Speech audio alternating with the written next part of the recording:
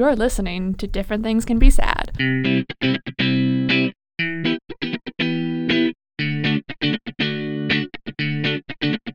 Welcome to Different Things Can Be Sad, where it's cool to care about politics and pop culture.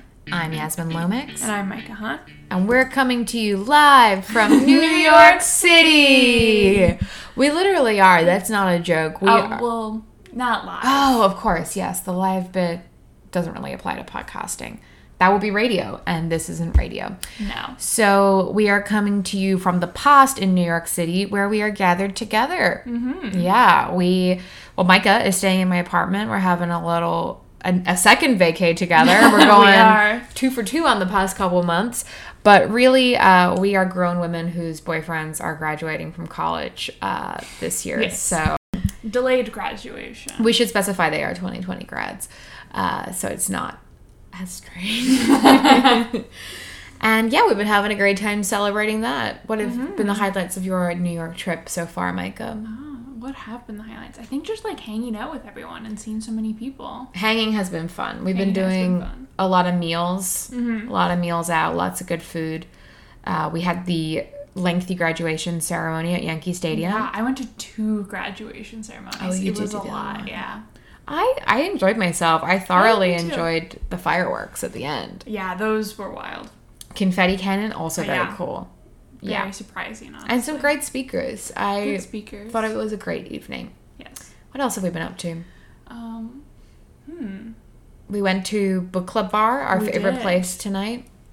It is a bookstore cum bar, and we got to read books there and have a little drinky drink. Yeah, it was a lot of fun. I thought it was pretty fun. Big wreck if you're in New York. We went to Smorgasburg.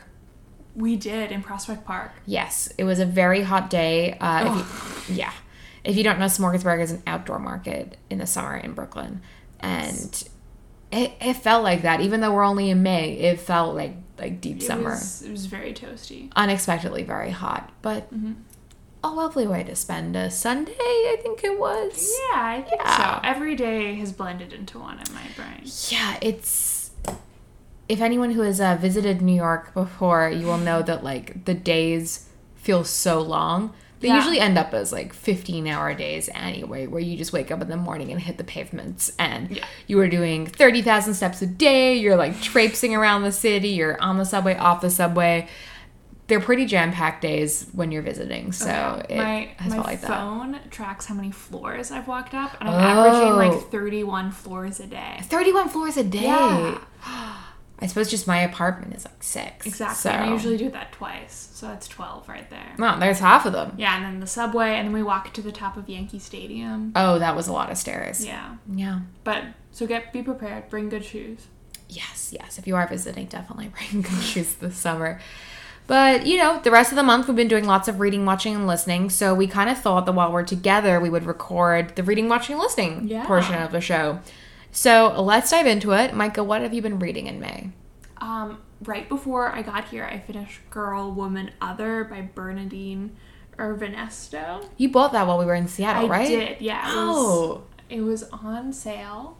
And signed? It was signed. Well, so it was the Target Diversity Book Club pick, which was interesting. It also won the Booker Prize in 2019, so it Wow. Yeah. And they're just popping that on sale. Yeah. I think they really printed maybe too many copies. Right, a little overstock. But it was great. It's not like a traditional narrative. Mm-hmm. It tells the story of a different woman in each section. Huh. And they're all Black women in the UK. And some of them are very recent immigrants to the UK. Some of them have been there for generations. And they're all the stories are connected in some way, which is really cool. So you have a mother and then her daughter and then her best friend, and then they all thread together. And I thought it was wonderful. I understand why it won the Booker. I did think it was a little cheesy at the end. Oh. There's some DNA test shenanigans that happens. Not to give a spoiler, but in what kind of way? Someone discovers their mother who they didn't think would be their mother. Oh. Yeah. So we get a little sentimental, emotional kind of stuff. And some stuff that I can't comment on as being weird, but I felt odd about it. So. Okay, interesting. Yeah. So a semi-recommend on... Yeah, I definitely think it's a great read. Sped through it. It was a lot of fun. Great. But, yeah. What did you read? What did I read? I read the book that I adored this month was Book Lovers by Emily Henry. So jealous. Yes. I was originally on the wait list at the library. I think it said that I had 700 weeks was my approximate wait time. Amazing. And we were like, oh, this is many a year that I will have to wait. That is 14 years that I would have to wait for the book. Might as well just buy it at that point. Yeah, oh, for sure. But 2 days after it came out, they must have just bought in a ton of copies because I went straight to the top of the list. I got it and I devoured it in a couple days. And I was really happy about this because I was kind of anxious. This is Emily Henry's third romance book. The first one was Beach Read, which we gave as our favorite book of 2020. We adored Beach Read. And then last summer, she came out with People We Meet on Vacation, which we didn't love so much. And it was really hard to read that and not love it. So I was quite nervous about Book Lovers. And I think I might have even liked it more than Beach Read. That's crazy. I adored it. So to let you know what Book Lovers is about, in a Hallmark movie where there's a guy who, he leads this big selfish life in New York City where he's always on the phone. Hanks. Yes, yeah. He's Tom Hanks when he's being the evil Barnes and Noble kind of guy, right? So very like that, but then they always end up going to a small town and they meet a girl who's the heir to a Christmas tree farm, or she's a baker, or some other kind of cutesy twee career like that. And then they fall in love and he leaves his horrible bitchy girlfriend in the city who we only really see on phone calls as she's urging him to close down the Christmas tree farm or stomp on the apples or something like that, right? This book is about the girl in the city, right? Oh, cool. So her name is Nora Stevens, and she is a literary agent in New York. She's a born and bred New Yorker. She's very cutthroat. She loves her beauty products. She's just unabashedly that girl. And she has had 3 or 4 boyfriends break up with her because they have gone on a trip to Texas where they were supposed to close down a family-run hotel and they fell in love with the daughter. Yeah. So in her story, her younger sister convinces her to visit a small North Carolina town over the summer. And she runs into a man named Charlie, who is this kind of broody book editor that she knows from back in the city. And they kind of have a little romance together. Damn. Yeah. So I really like it for its sort of self-aware spin on romantic comedy tropes. But I also like this kind of discussion that it had about what kind of woman you have to be to qualify as worthy of being a romantic lead or worthy of romance, Yeah. So I thought that was really, really interesting. And I think it did a really good job of just legitimizing that being a city person is okay, Yeah. And it also had some really nice discussions on family and responsibilities. And I just thought it was a really well-rounded, really impactful book. So that is my very long adoration of Book Lovers, but I'm so excited to read it. I hope I haven't hyped it too much, but I adore it. I adored it. It's going to be great. The other book I read and loved this month is one that we both read and loved this month. I actually borrowed your copy of it and remind me to give it back to you before we fly back to Canada. It is called Reputation by Lex Croucher. Do you want to give a little summary of it, Micah?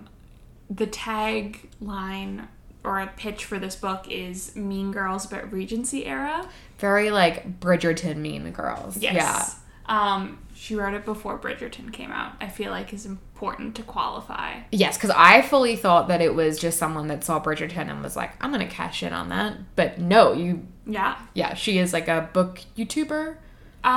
She was part of the early UK YouTube community. Oh, okay. And doesn't really do that anymore and has always wanted to be an author. Okay. And now she has 2 more books coming out. She's a full-time writer now. Right. And it's about I can't even remember their names. There is a young middle-class woman named Georgiana Ellers. Yes. And she moves to a small town to live with her aunt and uncle for the summer. And I guess there's like a romance, but the real focus is this kind of female friendship group that she stumbles into of like very upper-class women and how different rules apply to them. And yeah, I love that exploration. I love that exploration, and I really loved the prose. Like, the actual writing itself, I thought struck such a good balance between, like, a modern book, but also, like, clearly she loves Jane Austen. Yes. And it, like, still is within that kind of genre and understanding of, like, what people would say in a Regency era. And, like, they get up to shenanigans and, like, there's drinking and all of this involved, which you would never seen in a Jane Austen novel. But that's kind of addressed within the book of, like, why you wouldn't see that in a Jane Austen novel and, like, why it's appropriate in this novel and, like, part of it.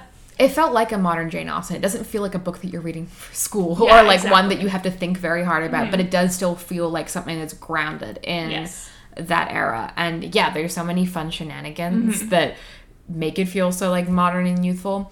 I think the thing I liked most was the female friendship kind of... I guess the power dynamics of it, like I recall from, you know, groups I have been in the past that there's this sort of unspoken hierarchy in it or like unspoken rules that you kind of have to follow. Otherwise you're perceived as stepping out of line and there's consequences. And that is very much the case in this. Georgiana's kind of adopted as almost like a pet. And it's like the weird friend. Yeah. And when she dares to have autonomy or maybe start to think of herself as really being part of this group or part of this class, the consequences are quite severe. And I think that was just so interesting to explore. I think just the novel itself was so satisfying to me. It really hits all the beats. It does everything that it should.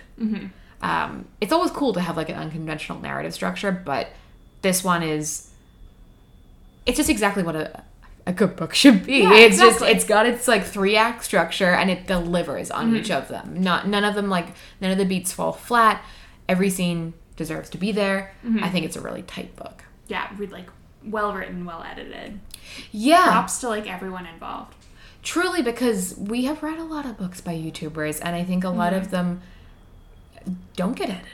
Like, no. Or there's this, which I understand, you know, publishing is expensive and there's tight turnaround times, and if you think you can sell something as it is, you probably would, right? But I appreciate that this is very clearly a book written by a writer who happened to participate in YouTube at one point in her life.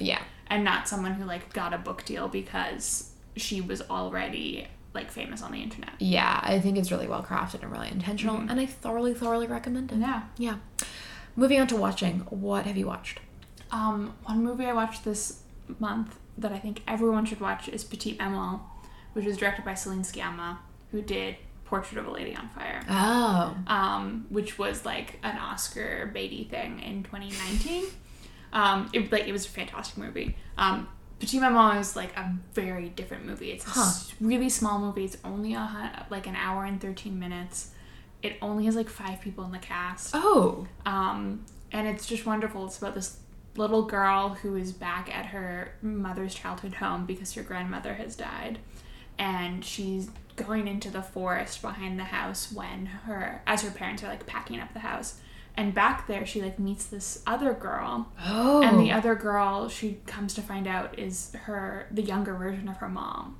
So it's like Little Mom, Petite Maman. What? Wait, so this is like the bit in Turning Red where she goes into the like kind of mind forest. Sort of, but it's like it's a magical realism that I fully get behind. I'm like not a big fan of the genre, but it takes it so subtly and it like doesn't ask you to like think about like how does this happen? Or, like the mechanics of it, like that doesn't matter. It's about like this girl's relationship to her mom and how she's like working through her grief and how her mom was working through her grief through interacting with this girl who's her same age. Interesting. Is it in French? It's in French, but there are subtitles. Yes, of course. Very easy to like follow. the two girls in it are sisters, so they look like really alike. That is so cute. It's adorable. I like watch it with your mom if you can, or not. Adorable. Yeah. And it's just I highly recommend, and not that much of your time, so it's an easy like evening watch. That does sound cute. Yeah. Speaking of cute, I watched Heartstopper on Netflix this month. I also watched this. Wait, you've seen Heartstopper? Yeah. Okay. Why haven't we talked about I this? don't know how we haven't got to this. We saved it as an exclusive podcast discussion. Okay, let's get into this. So, for the listeners, Heartstopper is an adaptation of a comic series by Alice Oseman. It was originally on Tumblr. And Alice Oseman is a YA author. I've actually read all of her books except for the comics. Yeah. Oh, interesting. So the comics are now like published. You can buy it in Barnes and Nobles or whatever. And it is about two teenage boys named Nick and Charlie. They go to an all-boys school in the UK. And they kind of strike up this unlikely friendship that blossoms into something more.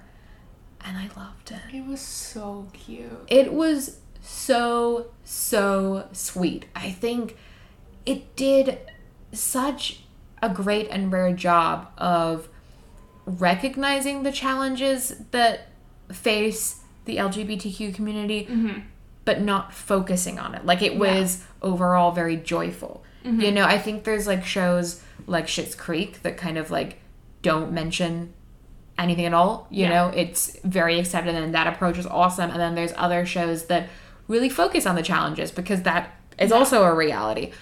But this is like right in the middle, and it's just so sweet. It's so heartwarming. I adored it. It was fantastic. She, like, the author wrote the show as well. And you can tell like how much love she has for the characters and the way she's writing them. It's so good. And they like incorporate little like animation. Yes, the little bits of animation and the soundtrack were kind of my favorite bits. They have like a lot of like smaller UK artists. Yeah. Which I really liked. That was cool. There's a song, I think it's in the first episode, called Lovesick by Peace. I was so into Peace when I was in high school. Like I remember like seeing them at a bar like in Melbourne when I was like, I must have been 18 because I was allowed into the bar. But it was like one of my friends had to pick me up in their car after school, and like we drove up to see them. Like we loved them, and it was so sweet just seeing the song in this, and the whole show was just gorgeous. I think the acting was amazing. It has this like ensemble cast that's very young and very diverse, and they're all amazing. Yeah. Do you have a favorite character? Gosh, it's hard. Olivia Colman, I think. The surprise Olivia Colman is so good. I was watching interviews, and the guy who plays the main character, who's the love interest, I can't remember.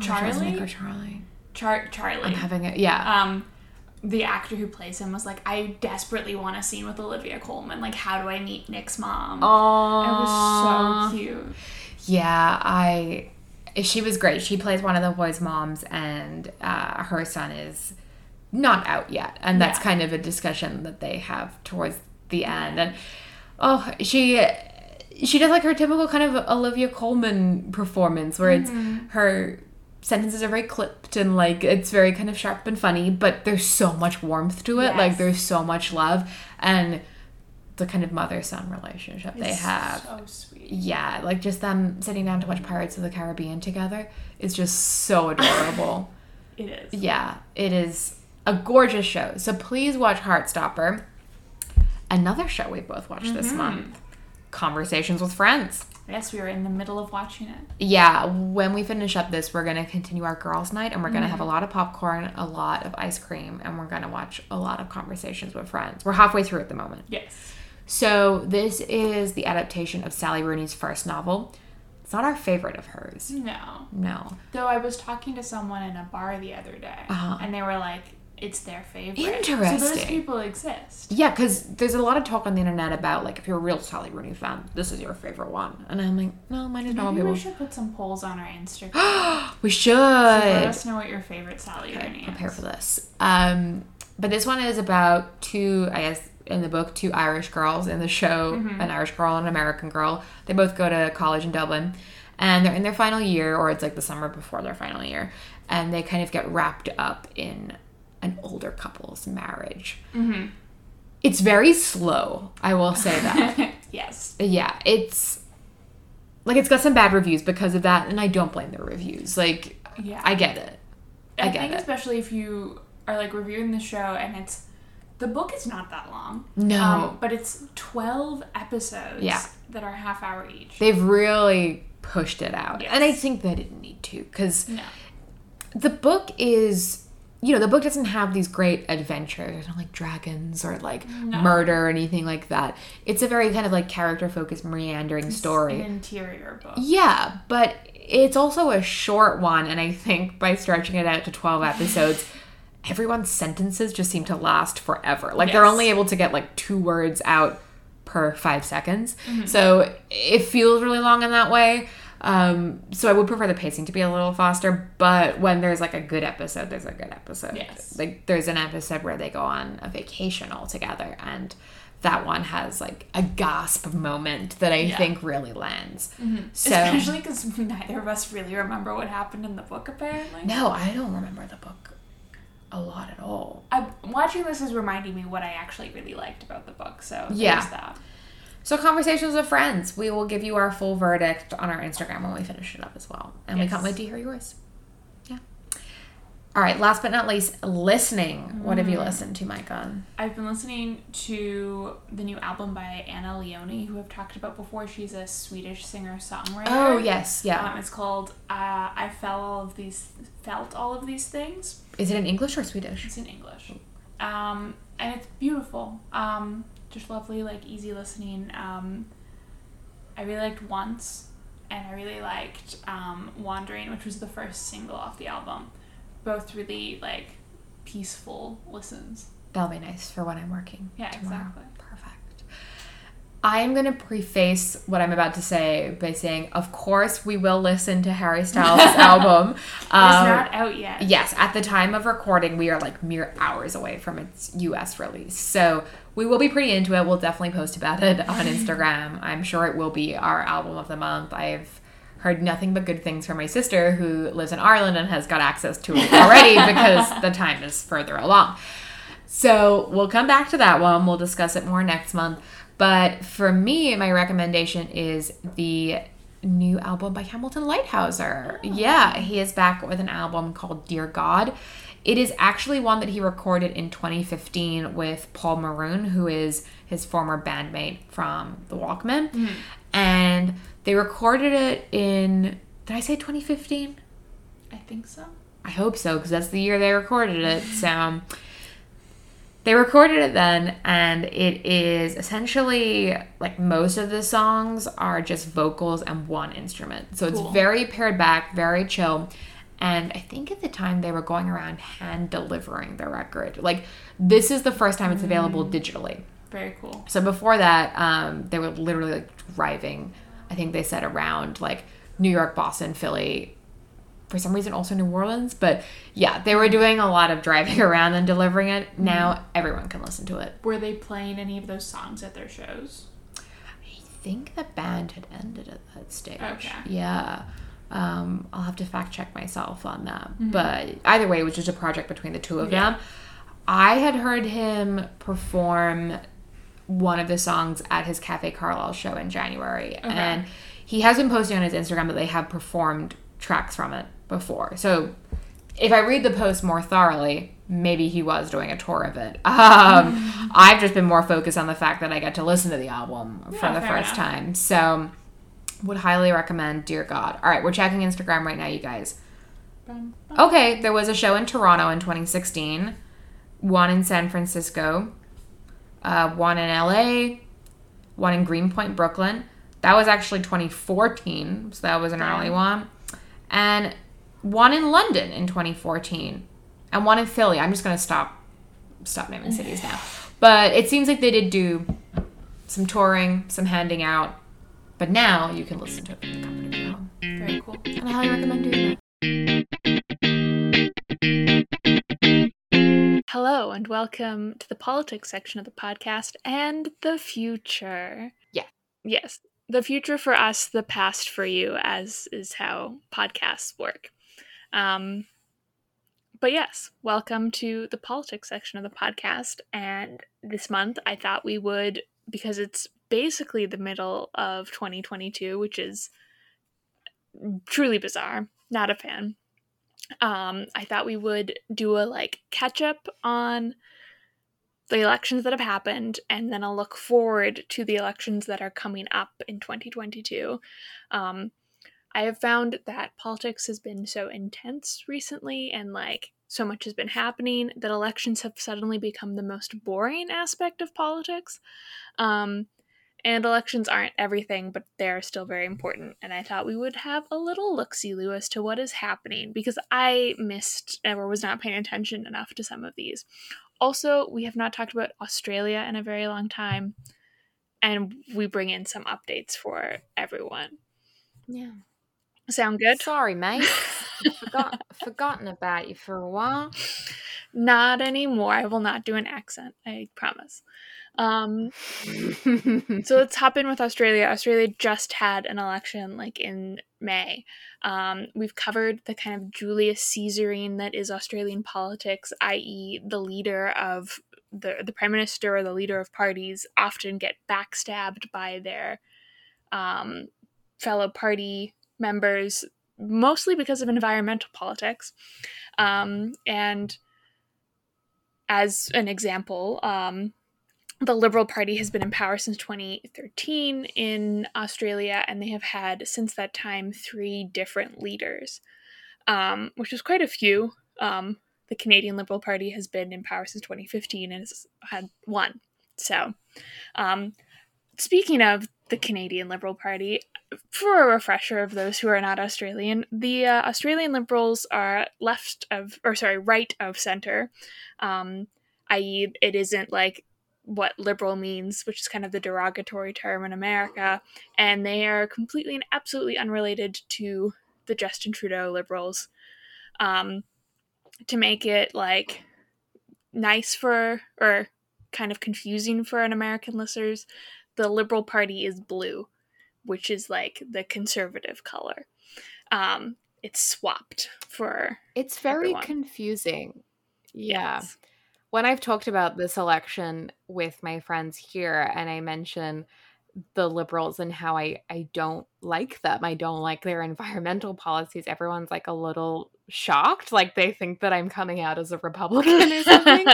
I'm like, oh, no. They're the Republican equivalents in Australia. It's very reversed and confusing. Yes. I mean, I guess it comes from wow, we don't need to talk about political theory, but it comes from liberal as in libertarian, as in a distance between government and the people. So it actually makes sense. It's just kind of a little confusing. Yeah, as Yasmin said, the Liberals are very anti climate change action. They've also had some really kind of awful and disgusting rhetoric about immigration in the past. They have not been seen as the most progressive in any way, but they have been in power for quite a while until this month. This month in the election, the Labour Party, they wouldn't sweep, but they did win 75 seats, making them the majority. Their leader, yes, you can actually tell me this, it's Anthony Albanese. Is that how you would pronounce his last name? Oh my gosh, Micah, please don't put me on the spot because I have only read this and I've been very worried about someone asking me how to pronounce it. Oh no. Oh my gosh, I'm going to get my Australian citizenship taken away from me. This is so embarrassing. I've only seen it written down. I can't help here. That's okay. That sounds good to me. Albanese. Yeah, I should listen to some more Australian politics podcasts. Yeah. I only listen to the pop culture ones, so if you need help pronouncing any Australian influencers' names, I'm your girl. Okay. The political people, not so much. That's fair. I'll do a little research, and if we got it wrong, editing Micah will sweep in right now. But maybe I didn't get it wrong, so I'm kind of nervous now. Where is she? Hello, editing Micah here. Earlier this week, I received a voice note from Yasmin that I think we all need to listen to in regards to the pronunciation of the new Prime Minister of Australia's name. Hi, I am coming here with a voice recording because I need to show you something. I feel like we're gonna have to cut. Oh, I don't know. I don't know how we're gonna do it. We're gonna have to maybe get editing mic in. We fucked up the Australian Prime Minister's name so bad. Okay, I need to listen to what it's supposed to sound like. There'd be little argument from most fair-minded Australians. Opposition leader Anthony Albanese is a nice enough bloke. Albanese? Oh, that was not even close to what we were saying. So that's really exciting. Big change. First time in 9 years it's changed over. The other kind of exciting big part of this is that the Green Party in Australia has really increased their seats. So they've gone from 1 to 3 seats, which is a decent amount. And they increased the percentage of the vote by 1.4% of first preferred. And I think many people kind of were trying to figure out why there's been this big change. And one of the explanations is that for the first time in Australian history, environmental politics are actually like something Australians want to vote for, which for so long has been kind of the thing that gets you killed in Australian politics. And so many candidates explicitly ran on climate policies and beat out Liberals in seats that they traditionally would have gotten, which is exciting. I think like it shows. Is this the first election since the really bad bushfires? I think so. Yes, I think you're right. The bushfires were only like the beginning of 2020, so that would math out. Yeah. And yeah, the prime minister did not handle that situation well. He went on vacation and then came back and didn't do a whole lot, wouldn't speak about climate change's part in it, did a lot of trying to like give firefighters and in separate incidents, people whose like houses had flooded also because of climate change. He kept trying to like give them handshakes and they were like, we don't like you. I'm not shaking your hand. Like, give us money and give us help, but like stop doing this performativeness. So it's been a not so great time for him and his response to things like the big bushfires. Yeah. So climate change, due to kind of this horrible response, was a big issue, and I think it's become really a big thought on all of our minds, and so it finally had some sway. The other one that I kept on reading about, which a trigger warning, we're going to talk a bit about sexual assault for the next like couple minutes, is that specifically gender equality and a scandal related to sexual assault had a big impact on getting women out to vote, specifically for the Labour Party or against the Liberal Party. In a year ago now, in February of 2021, Brittany Higgins came out and said that she was raped in Parliament, like in her minister's office. And this caused a huge scandal. It caused like this big Me Too movement in Australia. And a report came out that said that 1 in 3 staff members working on Parliament Hill had been experienced sexual harassment while working there. And the Liberals did a horrible job at responding to this. And yes, I'm sure you can like, this was a big moment in Australian politics, and I'm sure you like have seen it a lot. But it like got people out to vote against the party because they just were not speaking to anything that like the concerns on women's minds, and were quite crass in it. Yeah. The other part of it is also that the Labour Party had like this great platform on we talked about the gender wage gap like a couple months ago. Australia has a pretty bad one. It's like 22.8%. And the Labour Party is attempting to, or has a plan where the Liberals didn't really seem to care. So that seems to be a big sway in this election, which is kind of cool to see like the people power that is women coming together to get out the vote and like actually change the election. So I think that's an interesting thread that's in there as well. Yeah, I think one thing that's been very interesting for me to see from overseas is the I think in recent years it seems like Australia and Australians are doing a lot more in regards to making amends for what happened to Aboriginal and Torres Strait Islander people when white colonists turned up. So like as a pop culture example, like last year at the Sydney Fashion Week event, the First Nations show was like the highest attended one, and that was the one where like it was all by First Nations designers. And then this year they decided to make that like the closing event, and it was like again another really well attended show. And then when Australia got a new prime minister, at his first speech, the Torres Strait Islander and Aboriginal flags were behind him, and it was the first time that those flags have been displayed along with the traditional Australian flag that we think of. So I think that is playing a part as well. People are just eager to see justice there. You know, Australia had its own Black Lives Matter movement that applied to the treatment of Aboriginal and Torres Strait Islander people. So I think I'm interested to see how that goes into the future and what can be done there to, I'm not going to say fix that situation, but, you know, progress further. I think this was also the year that saw the most diversity in candidates, not only women. Australia's actually really far behind on the amount of women who are in Parliament. They have actually more women in the Senate than men, but in Parliament there's less.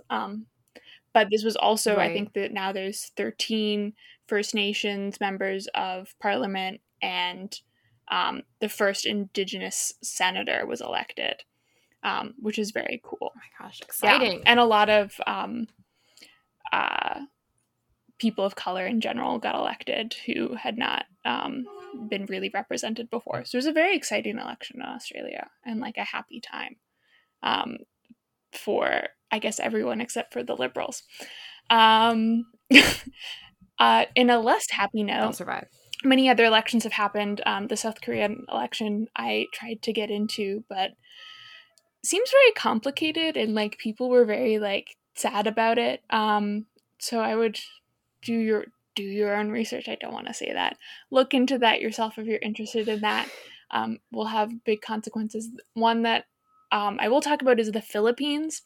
Just had their big massive elections where it's like presidential, but then like all the other levels of government as well.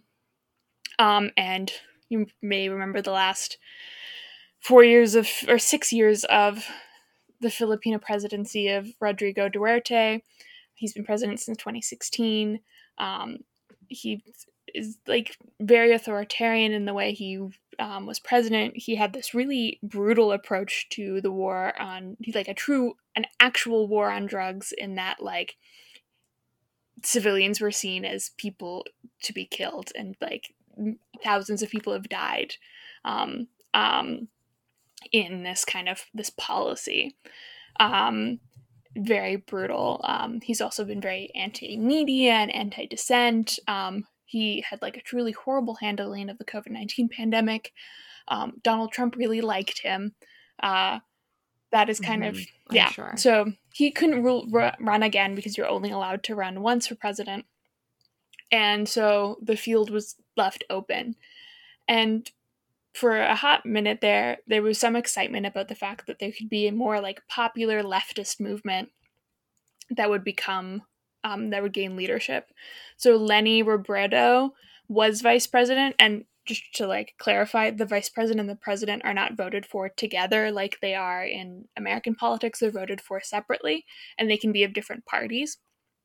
So people were of very different parties. Leni, she's a social activist. She's very much focused on gender equality and the empowerment of women, and had this big movement behind her of women and members of the LGBTQ community, students, leftists in general. I actually listened or watched this really interesting presentation from this, I think she's a PhD student at U of T, and she wants to start calling it the Pink Power Movement because pink is the color of the party. And there's like some really exciting activism happening there to kind of move away from this authoritarian politics. Unfortunately, that failed really horribly, and some other people won in a landslide. For vice president, Sarah Duarte won. She's the daughter of Rodrigo, of the same ilk. And then for president, Bongbong Marcos won the presidency.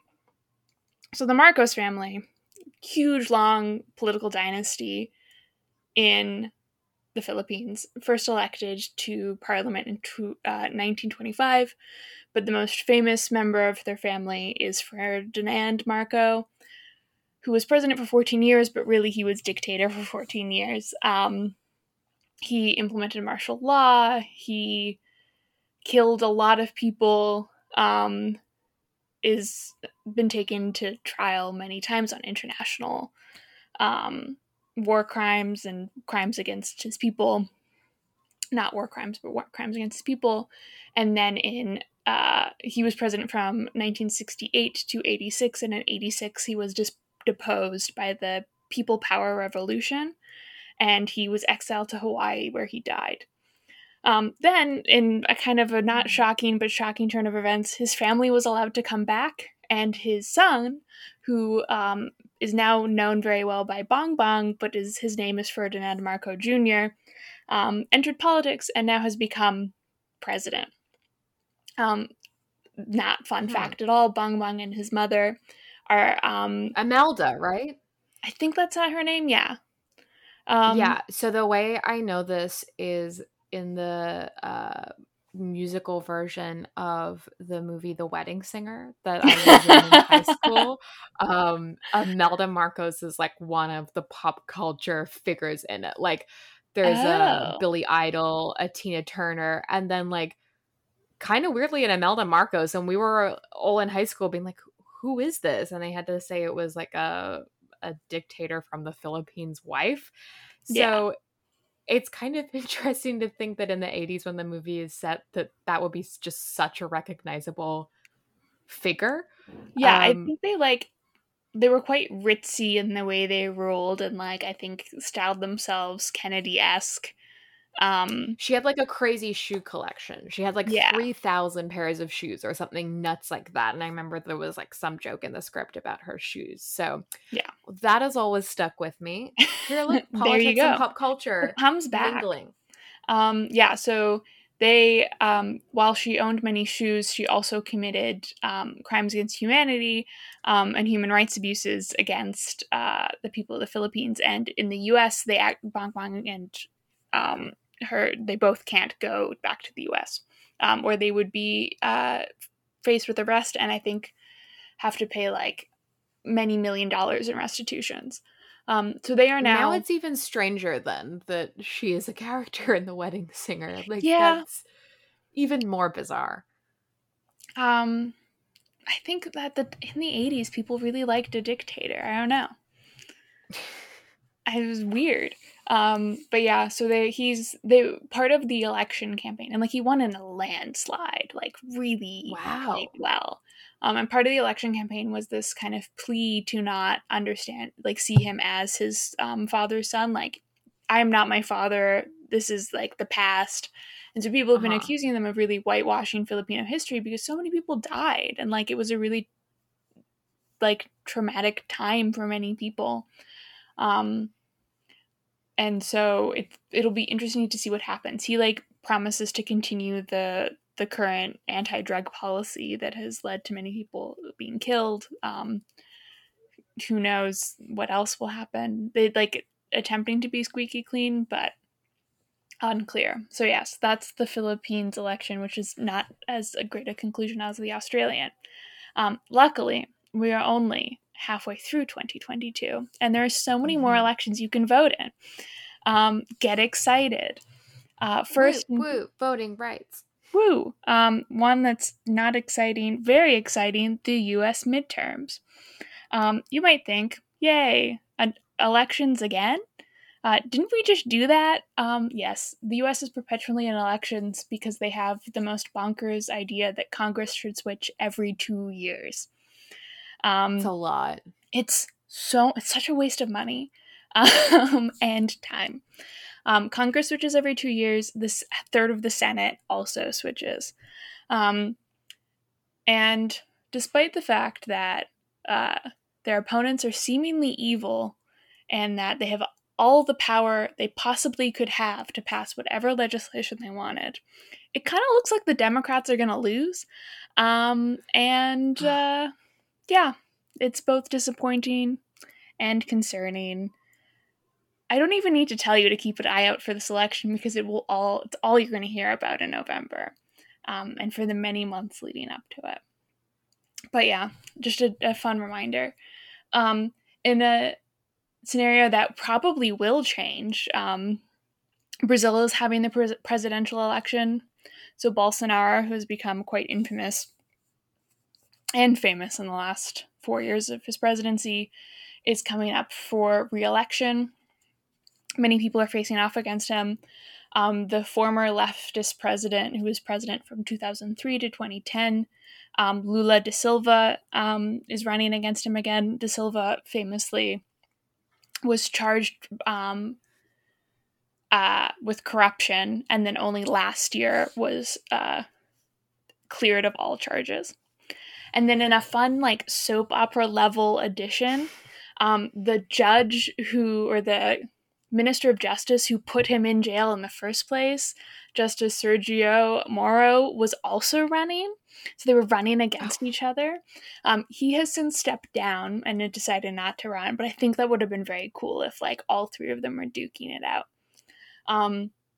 Like American elections, many other positions will be up for grabs as well, but it does seem like Lula da Silva is in the lead, quite heftily, in that Bolsonaro has been, I think if you, like, had the worst poll ever and had to vote who was the worst president during COVID, it would be Bolsonaro. That's saying a lot. That is saying a lot. They have 600,000 Brazilians have died of COVID. So that's second, right after the US. In November, his approval rating was 19%. That's 19.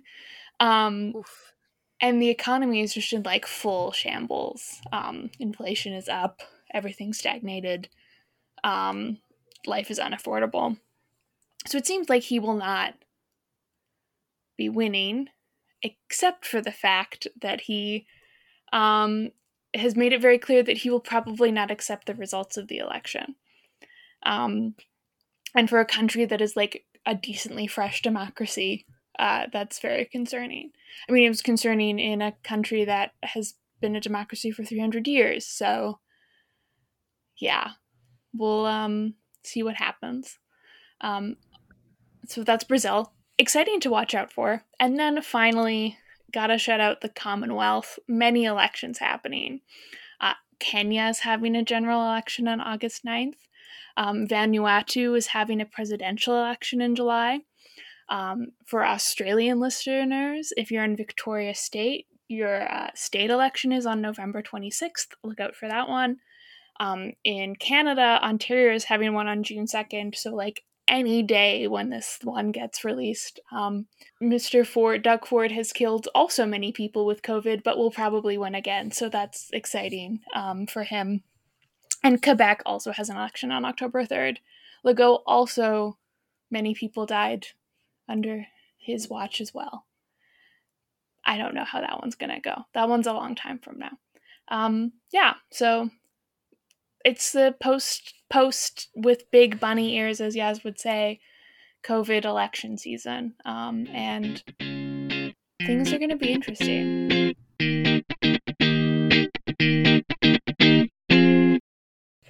Changing tack a little bit, let's talk about a big old pop culture event from this month. And I think maybe it outshone the Met a little bit, the Met Gala. This story has been everywhere. It is the wedding of Kravis. That's Kourtney Kardashian and Travis Barker. There's been a lot about this, but I'm thinking you might want some clarity on exactly how many weddings there have been, which ones were real, and was the one in Italy sponsored? There's a lot of questions, and we're going to go through them. I feel like The wedding has been happening for months, so I'm excited Yeah, to a get little like an bit. update. Yeah, a little bit. And the kind of strange thing is the wedding season seems to have been going on for quite a while, but they haven't been together that long. So, Yeah. diving into that, our main players are reality TV star Kourtney Kardashian. She is the eldest Kardashian sister, which, if you're a Kardashian stan, you will know that. If you're not, it's easy to think like Kim or Khloe might be of the three older ones because Kourtney is very, very short. And as a But short person, that fools people into thinking we're young. that's true. But she also had so many kids when Keeping Up with the Kardashians started. Yeah, she was the first one to have kids. So she's 43 now and she has three children, 12-year-old Mason, 9-year-old Penelope, and 7-year-old Rain with her on again, off again ex-boyfriend Scott Disick. So they dated from 2006 to 2015. And to kind of contrast that relationship with the one I'm going to tell you about, viewers of Keeping Up with the Kardashians watched her be pretty miserable for years Mm-hmm. while she was with Scott. Of course, they had happy times, but he partied really hard. There was a lot of times where he like disappeared for days while they had little kids at home. And he also had some pretty bad angry outbursts. There was a memorable mirror punching incident in 2010 that fans of the show will definitely know what I'm talking about. And since they broke up, he has been dating much, much younger women. Like I'm talking 19 and 20-year-olds, all the while talking about how much he wants Kourtney back. So strange vibes there. Yes. Our other main player in this romance for the ages is the Blink 182 drummer Travis Barker. So he is 46 and he has been in our lives for even longer than the Kardashians have, which is a long time. I feel like the Kardashians have just always existed now, but he joined the band in the late 90s. They were very, very big in the early 2000s. He was briefly married in 2002, but then in a more long-term marriage with former Miss USA Shanna Moakler, with whom he shares two children, Alabama, who's 16, and Landon, who is 18. And he's also very close with Shanna's daughter from a previous relationship, Atiana De La Hoya. And there was also lots of on again, off again in that relationship too. There was a, divorce filing and then a reconciliation and then a divorce finalized. And then in 2014, the police were actually called to their home where they had a verbal altercation and they were both arrested for making threats to kill each other, but no charges were filed there. So a lot of tumult in both of their love lives before they have found each other. The funny thing is, they've actually known each other for a super long time. So while him and Shanna were in an off stage, he briefly dated Paris Hilton. And if you know your Kardashian lore, Paris was Kourtney's sister Kim's employer. And Travis has spoken in the past about having a little bit of a crush on Kim back then and saying that he was like a little flirty with her. And then he moved to Calabasas which is where the Kardashians famously live, in 2007. Fun fact about that thing, he said in a recent episode of the family's new show, The Kardashians, that he knew on some level that Kourtney was the love of his life back then, and he moved to Calabasas to be close to her. But a lot of people are also pointing out that this was around the time he said he had a crush on her sister Kim. So that's a little strange as well. But since he moved to Calabasas, they have been family friends for a long time. And their first romantic rumors, though, date back to 2018 when they were spotted at a vegan restaurant together. Travis is vegan, but it seems like the romance didn't really amp up until maybe late 2020, early 2021. That's when they went Instagram official in 2021. And since they've been Instagram official, they have been like kind of all in our faces. Sort of like Megan Fox and Machine Gun Kelly, Kourtney has slowly begun to adopt Travis's very like punk goth style. And the two engage in a lot of PDA. So I think we've all seen this couple make out more than any of us would want to, but it's also nice. They're very in love. And to solidify that love, they got engaged on the beach in October 2021. So that was not that long ago. We're up to May 2022 and we have got weddings. So, Micah, you said that this felt like it had been going on for months. Months, Yes. plural, is fair. They actually had their first wedding. This is another word that I'm saying in bunny ears or quotation marks or however, whatever fancy term we want to call bunny ears. After the Grammys in early April. After that show, they dipped off to a chapel in Vegas and got married by an Elvis impersonator, but they couldn't get a marriage license at like 2 a.m. So Kourtney later clarified on Instagram that this was just a practice makes perfect situation. So fun little vibe for them. The real deal actually happened this month on May 15th when the couple got legally married ahead of a larger celebration in Italy. That's the one I'm going to talk about most. But this tiny little affair occurred in Santa Barbara, and it was attended seemingly by just Travis's dad and Kourtney's grandmother. So pretty small, but just got to get that paperwork together. I think that's quite sweet. I think I would have liked... Mm-hmm. I'm talking as if I'm the wedding planner. It would have been cute if their kids were there because there had been a little bit of upset on the show when Kourtney's children were not present at her engagement, which meant that she had to call them and tell them about it because she couldn't wait to see them the next day because the paparazzi would have the pictures out. Yeah. So the kids were a little confused and upset there, and maybe that would have been cute, but it seems like this was kind of just like a paperwork event. So the kids were definitely at the main event, which was the Italian affair. Now, Mike, I'm sure you've seen pictures of this everywhere, right? Yes, for sure. Yeah, this is the big one. So this event happened on Sunday, May 22nd, 2022. And the strange thing about it that I didn't realize at first was that it seems to have been thrown by Italian fashion house Dolce & Gabbana. Kind of odd. So, things backing up this claim. The ceremony was held at their villa in Portofino, Italy.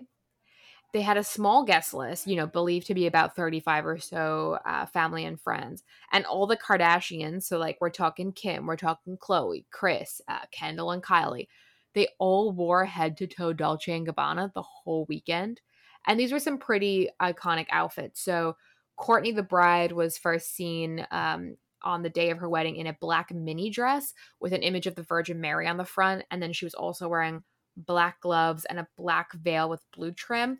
But then for the actual ceremony, she was wearing a very similar lingerie style corset-y dress that was white, and then an enormous veil also with the Virgin Mary on it. Travis had a black tux. We also saw Kim wearing a very striking all black dress and then her hair extremely white. And all of these looks were Dolce & Gabbana. Also, the couple are apparently staying on a super yacht in Italy that's believed to be owned by Stefano Gabbana, who is the co-founder of the brand. So this kind of brings me to a little something I want to discuss with you.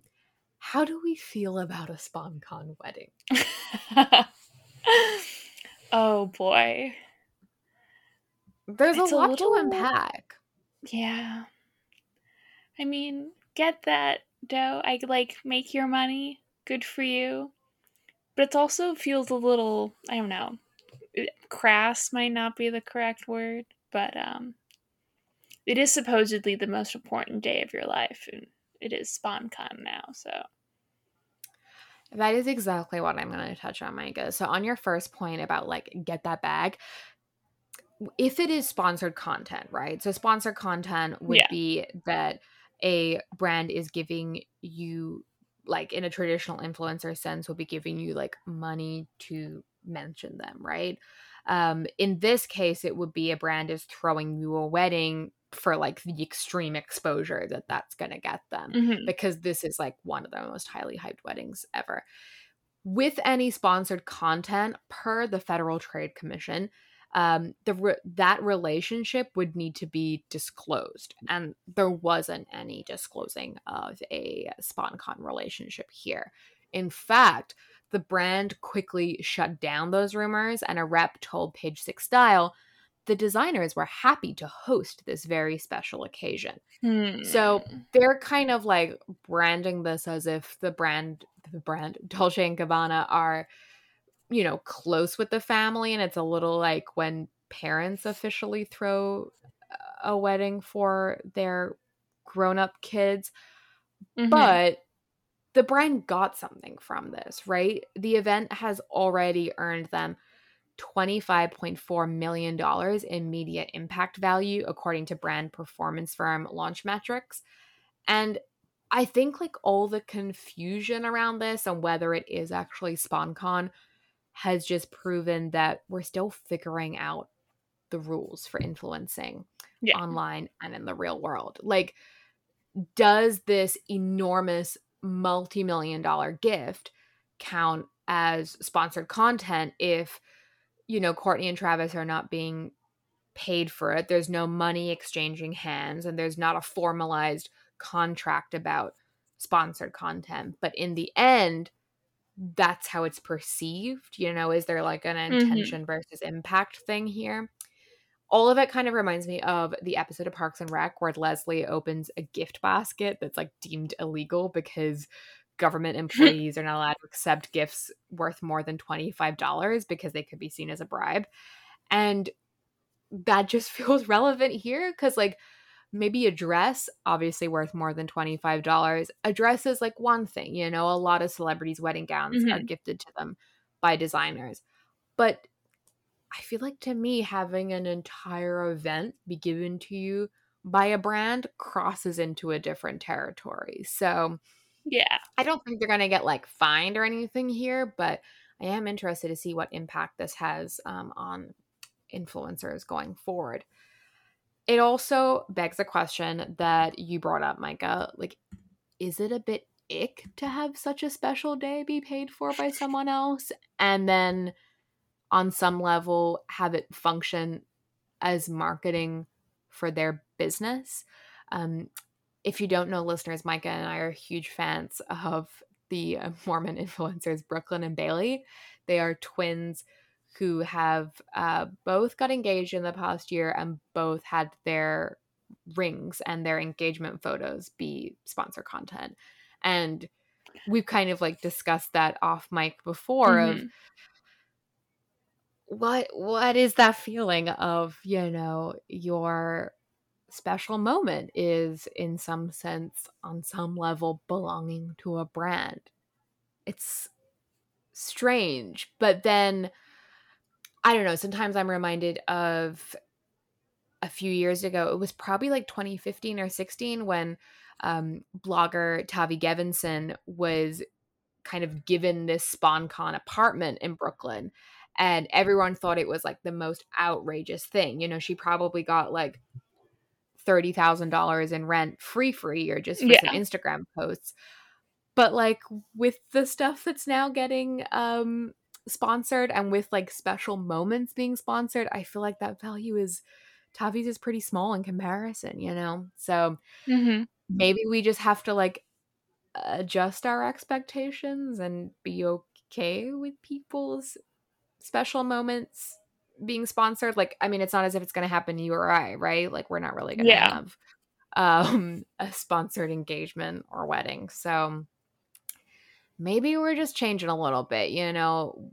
Now Tavi's sponsored apartment doesn't feel weird at all. Maybe that's how engagements and weddings will in the future.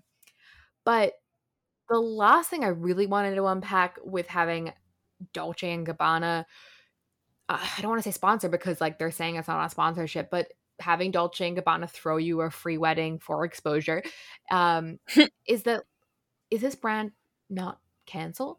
Because they've had so many racism and homophobia controversies over the years.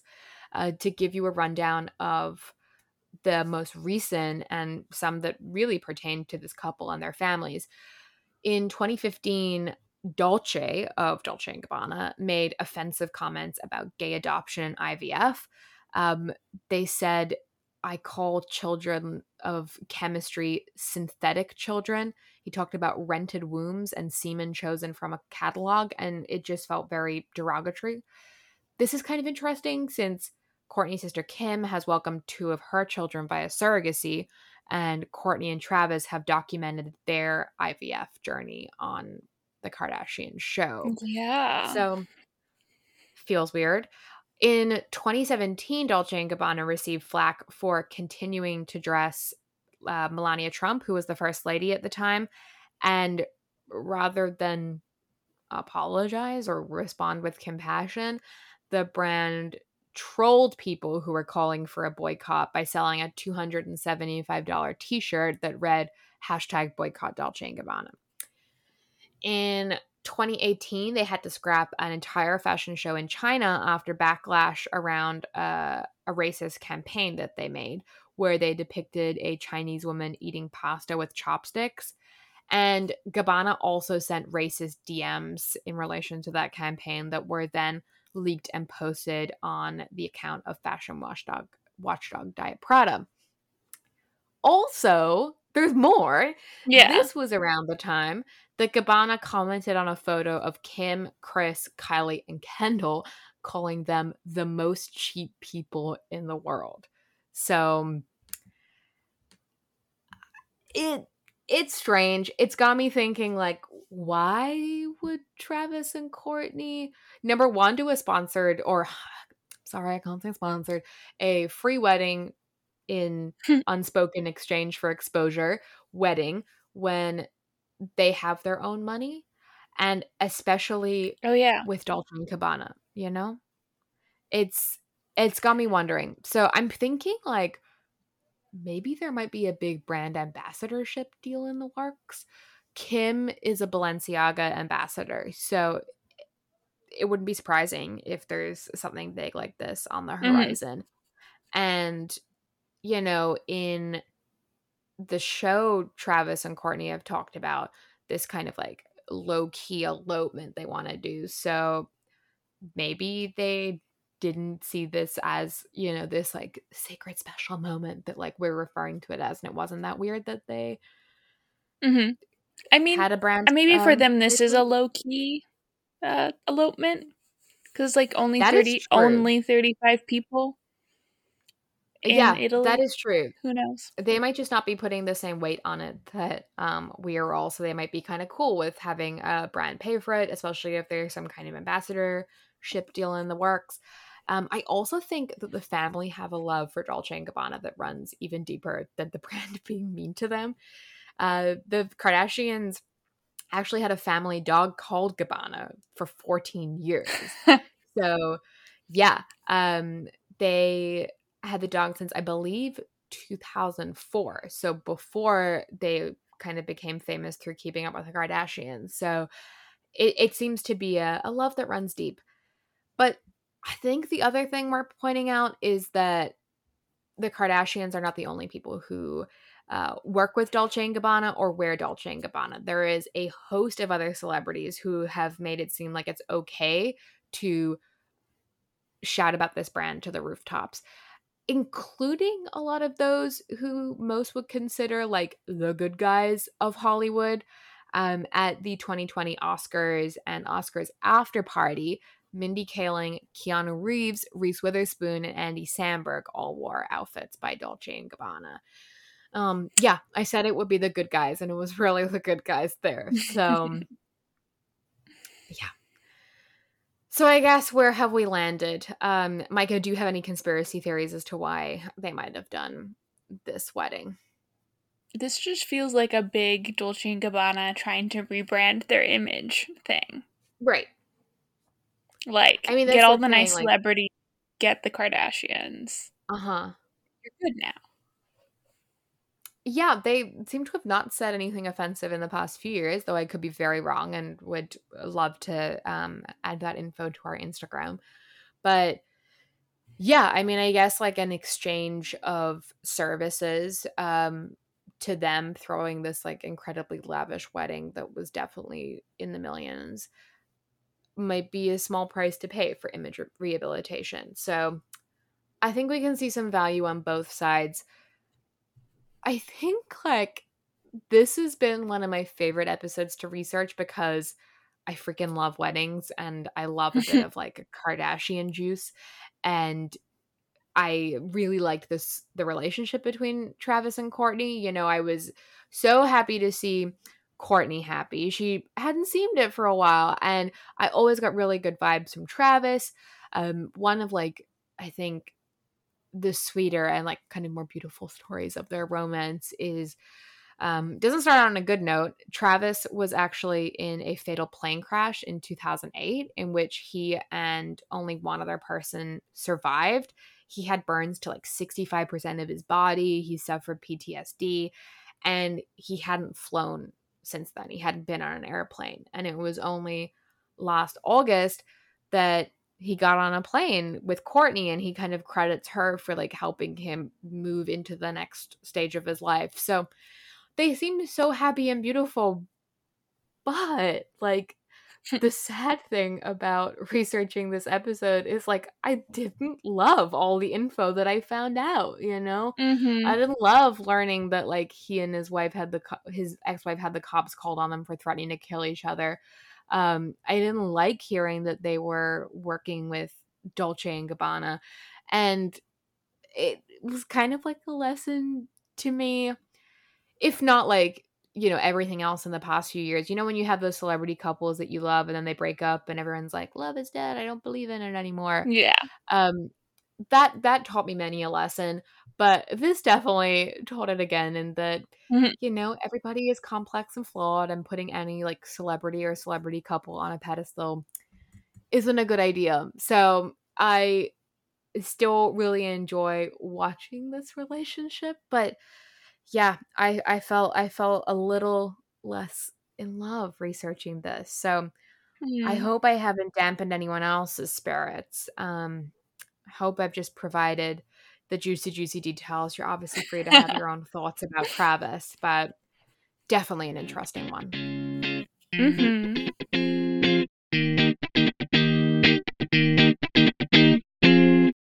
Alrighty, that brings us to the end of another month and another episode of Different Things Can Be Said. This was a fun one, Micah. I liked having you here for Mm-hmm. part of this month and recording part of Me the too. podcast together.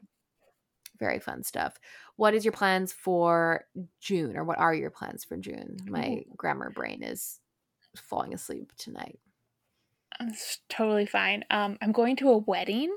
That should be fun. Speaking of weddings. Yes. I wonder if this one will be sponsored by Dolce & Gabbana. I have a sneaking suspicion it will not be. It is taking place in a barn. Different vibes. Will definitely be cute and Just a romantic little and bit. lovely. Yeah. Very excited for that. That is my big June plan. What about you? My big June plans are my family are coming to visit, so that's very exciting. It'll be good to show them around NYC. Also to start apartment hunting again. I feel like in New York, you're kind of like constantly one eye looking out for apartments. You know how you said like it feels like the US are always in election seasons? I feel like New York is always in like moving Yes. season. Every time you go to someone's house, you're like, wait, what subways are you near? Do you have laundry in unit? Do you have a dishwasher in unit? Like, are you allowed pets in this apartment? How many beds have you got? Like, it's intense. Mm-hmm. So that's on my mind. But if you want to keep up with our adventures, you can follow us on Instagram as at DTCBS Podcast. Where can people see pictures of you at a wedding, Micah? At Micah Han on Instagram. That took you a minute. I think there's just a delay in recording. I miss recording with you in person. Yeah, rough. You can find me as at Yasmin Lomax, and we will catch you next month. I'm not going to say same time, but I will say same place. I can't promise the time one. I can promise Definitely that it'll same be in your place. ears, though. Yeah. Mm-hmm. Bye. Bye.